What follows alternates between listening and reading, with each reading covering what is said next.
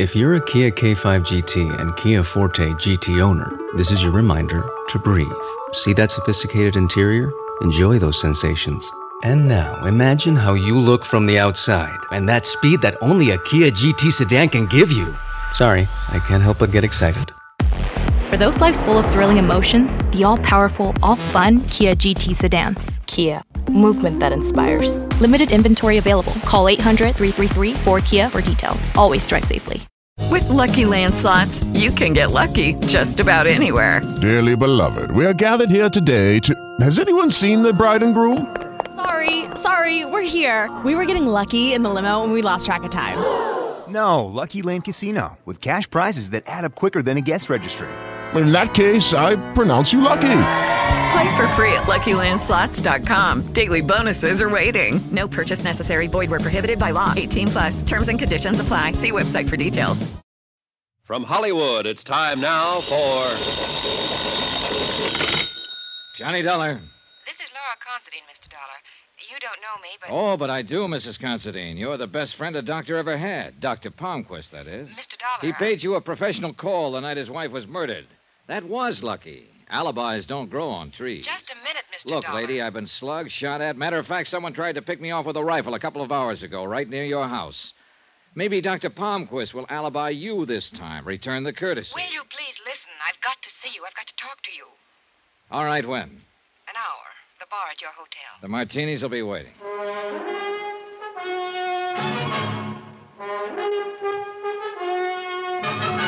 Tonight and every weekday night, Bob Bailey in the transcribed adventures of the man with the action-packed expense account, America's fabulous freelance insurance investigator. Yours truly, Johnny Dollar.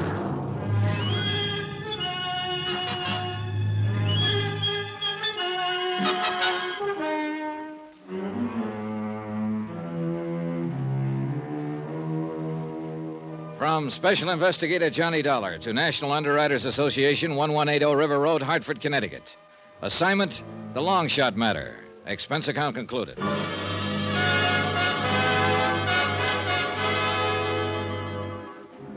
There was still a lot of questions, like where I was getting, trying to find out who really had killed Mrs. Palmquist.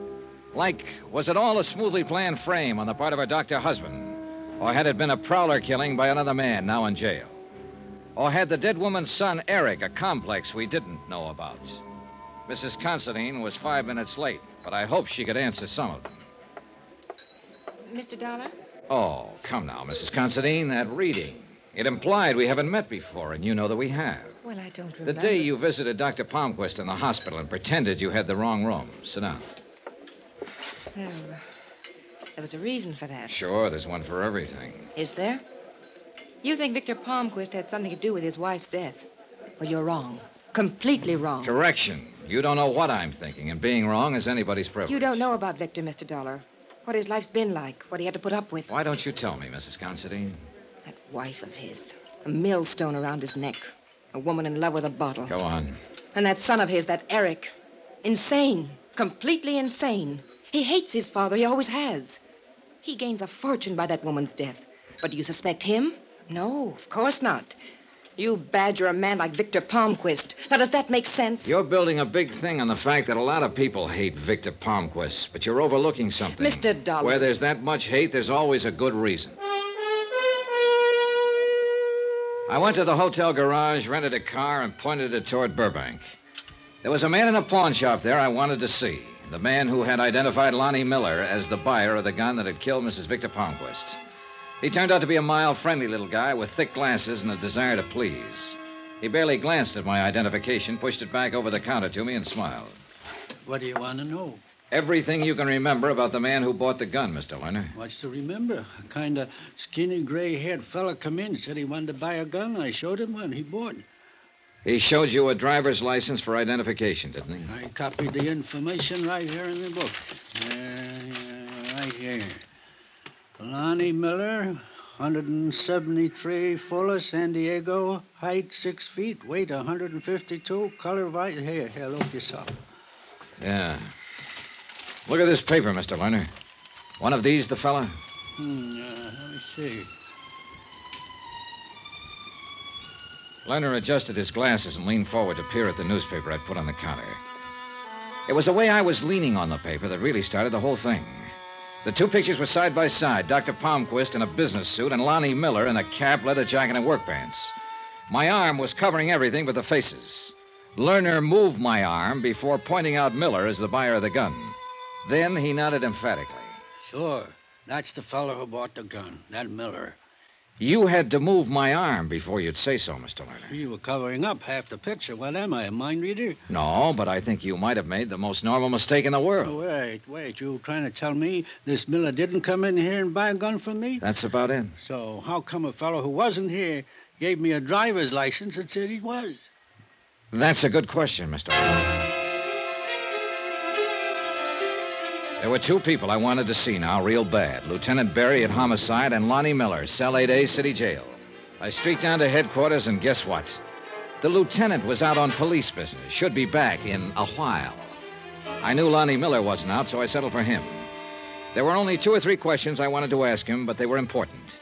I spent about 15 minutes in the cell with Miller, got my answers, and they made sense now. Then I spent an hour waiting for the lieutenant. He finally showed. This time, he was the hard sale, even after I discussed what I'd figured out at the pawn shop.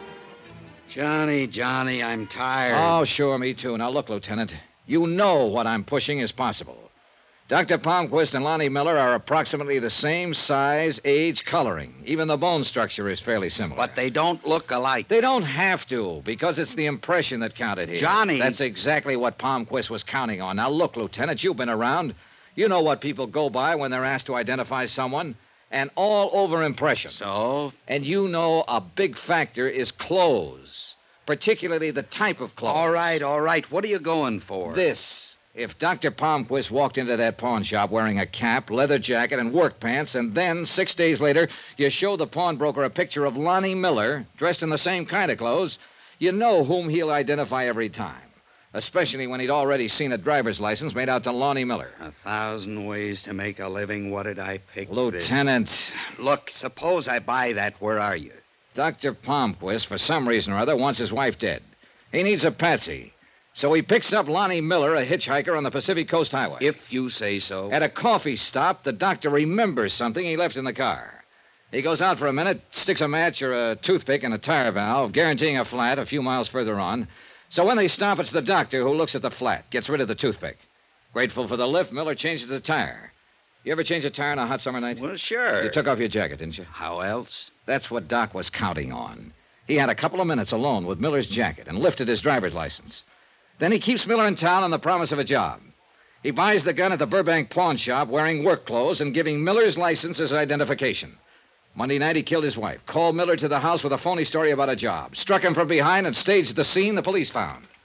Smooth, huh? Johnny, can you see me going to the DA with all that theory and no proof? Palmquist would laugh me out of town. Barry, look. Knock it off. You're no kid. You know I'm right.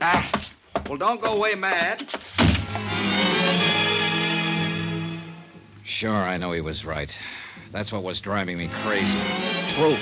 One little piece of it, but where? Old Palmquist had used his head, all right. But the smartest ones alive always leave one little hole somewhere along the line. But 3 hours later in my hotel room, I hadn't found it. Steffi, what are you doing here? Johnny, Eric's been drinking all day, brooding, working himself into a rage, saying terrible things about Mrs. Considine and his father, and about his father being a murderer. I don't know what he'll do. Help me, Johnny, please. He give you any idea of where he was headed? He mentioned going home to get a gun and then going to Mrs. Considine's house. Johnny, I'm afraid. All right, come on. The drive to the Palmquist house on the Palisades was a long one, but educational. Because Steffi had nothing to hide now. She was just a kid worried to death about her husband, and her bitterness toward Dr. Palmquist came rolling out. He's an easy man to hate, my father-in-law. All charm on the outside. Petty little dictator inside. Man who's trying to prove something, who can't abide weakness. Tries to make everyone over into his own image. A horrible man. Tell me about Eric's brother. Paul. He was the favorite, the doctor's pride and joy. They hunted together all the time. Only one day, Paul had a cold.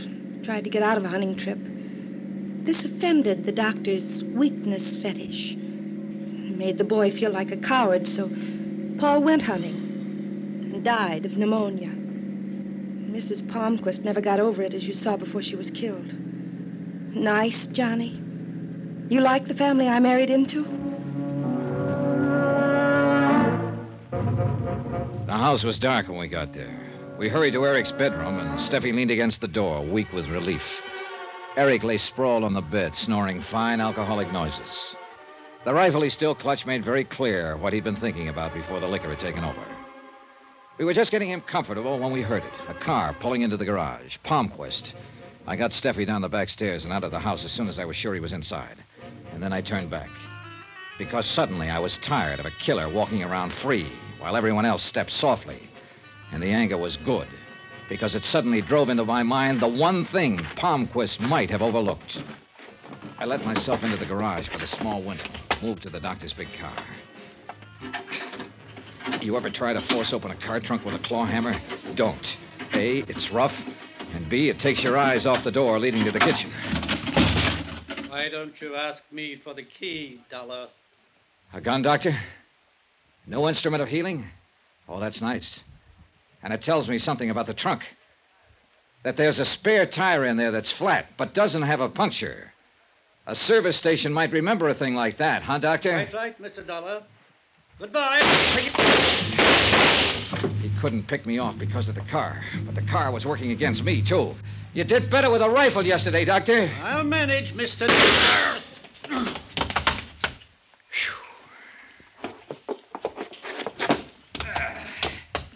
A man my age through windows, no less. He had it? Nah, he'll look good in court.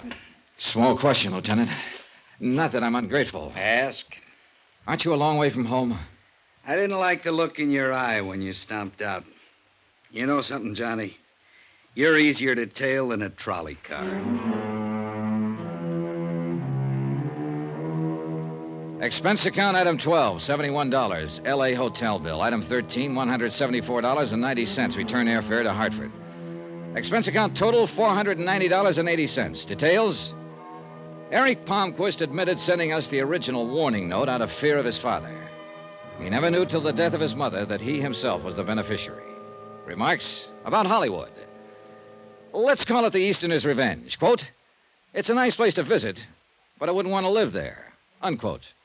Yours truly, Johnny Dollar.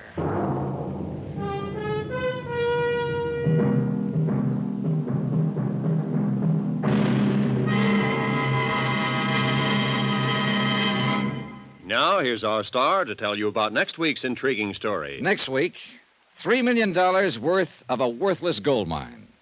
And there's blood on the desert sand. Join us, won't you? Yours truly, Johnny Dollar.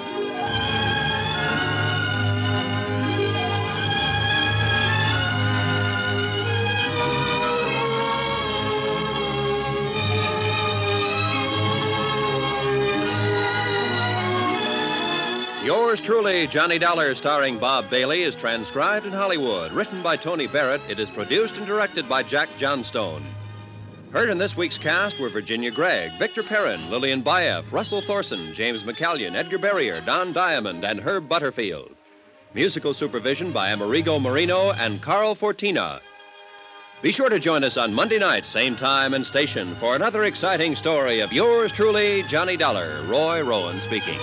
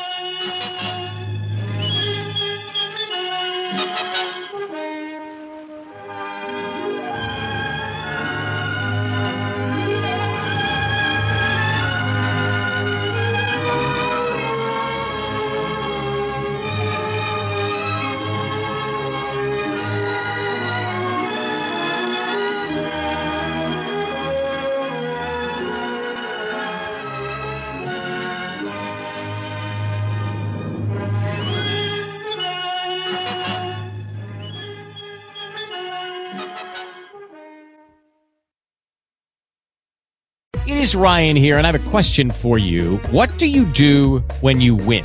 Like, are you a fist pumper, a woohooer, a hand clapper, a high fiver? I kind of like the high five, but if you want to hone in on those winning moves, check out Chumba Casino. At ChumbaCasino.com, choose from hundreds of social casino-style games for your chance to redeem serious cash prizes. There are new game releases weekly, plus free daily bonuses. So don't wait. Start having the most fun ever at ChumbaCasino.com. No purchase necessary. VGW Group. Void where prohibited by law. See terms and conditions. 18+.